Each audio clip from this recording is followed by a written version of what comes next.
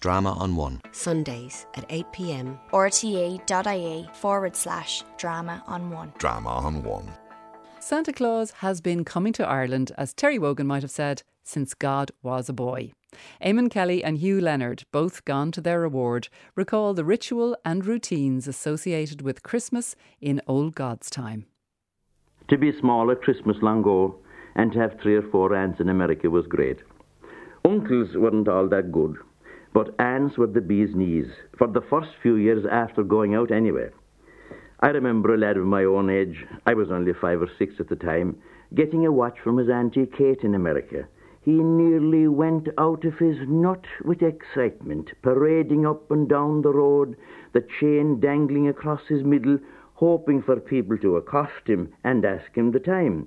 And when they did, he'd reach into his waistcoat pocket, produce the watch, and then, with his head to one side, study the dial and call out the hour like a town crier in days gone by. 'Tis a small thing, they say, that don't amuse a child, and I suppose children were more easily amused then than they are now.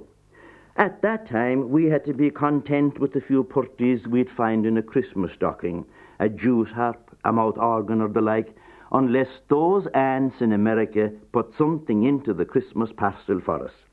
And it was only a couple of weeks ago, going back to the house where I was raised, as the young say, and poking outside under the hedge, what did I find but a metal horse? He stood only 3 or 4 inches high, and in turning him over, I could see where the soft metal of his hooves was worn away from drawing him over the floor of the kitchen.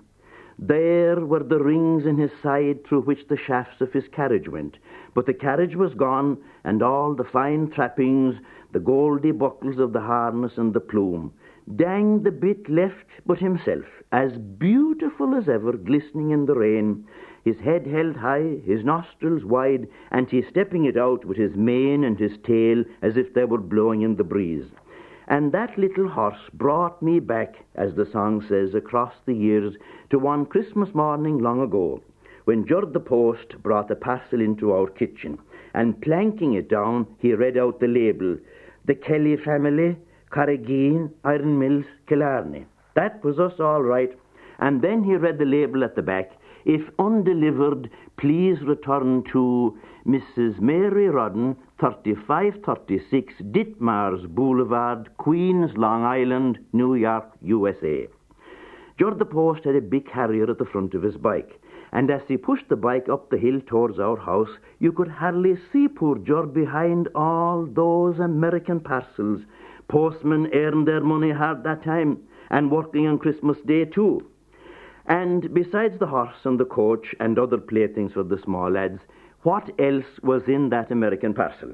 Well, something to wear, however small, for everyone in the house. A very bright-looking tie for my father. He'd nearly want to be under chloroform before he'd wear it. And maybe a suit of clothes for a fellow like myself.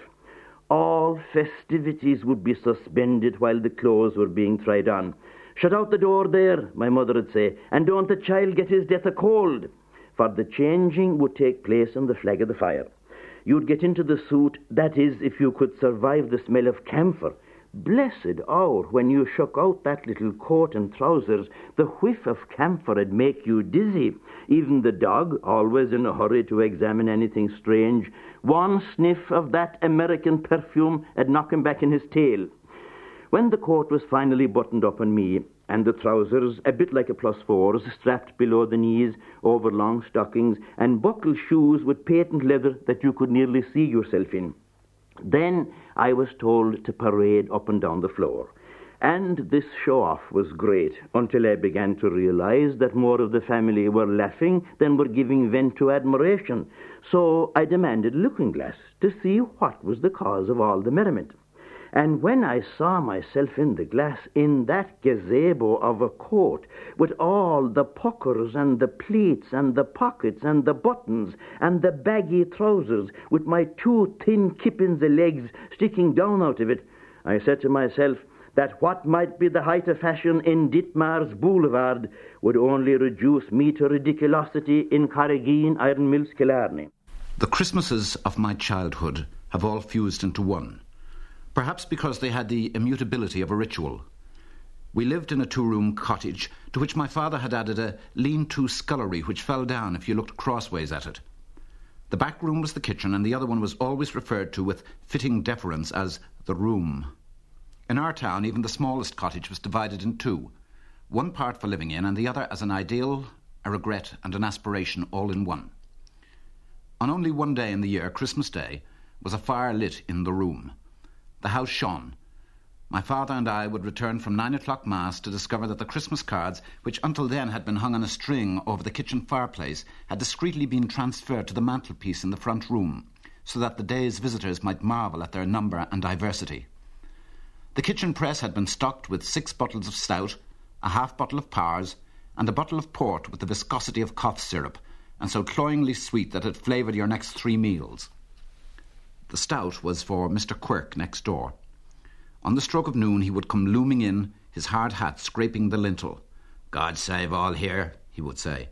His white walrus moustache was matted with a residual crust of dried yellow froth that was at once a memorial to the bottle of stout he had had yesterday and a celebration of the one he was about to have today. After dinner, and as full as an egg, I went for a walk with my father, down to the harbour past Dillon's Park, so nicknamed after the portly and handsomely bewhiskered Miss Dillon, who kept the sweet shop at its entrance, up Vicar Road and home by Dalkey Avenue. And I have always held that were an amnesiac to come suddenly to his senses on Christmas afternoon, he would know instantly what day it was. There is a crisp festiveness in the air itself that is unmistakable. Later came the dreaded part of the day, tea at my grandmother's. She was infinitely malevolent and the size of a haystack. As a cook, she ranked with the great poisoners of history. I once saw a starving dog baring its teeth as it backed away from a plate of her mutton stew. My Uncle Sonny would be there too, as urinated as a newt, his stark, soft eyes smouldering at the memory of the days, the months, the years' injustices, real and imagined. In the evening, my Aunt Chris and Uncle John came to play 25s, and it was then that I cleared the last of the day's hurdles, for when the Christmas cake was cut and served, I slipped the hated marzipan into my uncle's pocket when no one was looking. And at bedtime, my father was certain to say, as sure as night had fallen, "Well, now we're as far away from Christmas as ever we were." To which, just as surely, my mother would reply in a voice of drama, "Aye, and God knows if we'll be alive to see another one." There was a steel bright glint in her eye, however, that said that no matter how many failed to last out the course for another year, she had no intention of being one of their number. Hugh Leonard, and before that, Eamonn Kelly, recalling the ghosts and glories of Christmases past. Drama on One. Sundays at 8 p.m. rte.ie/drama on one. Drama on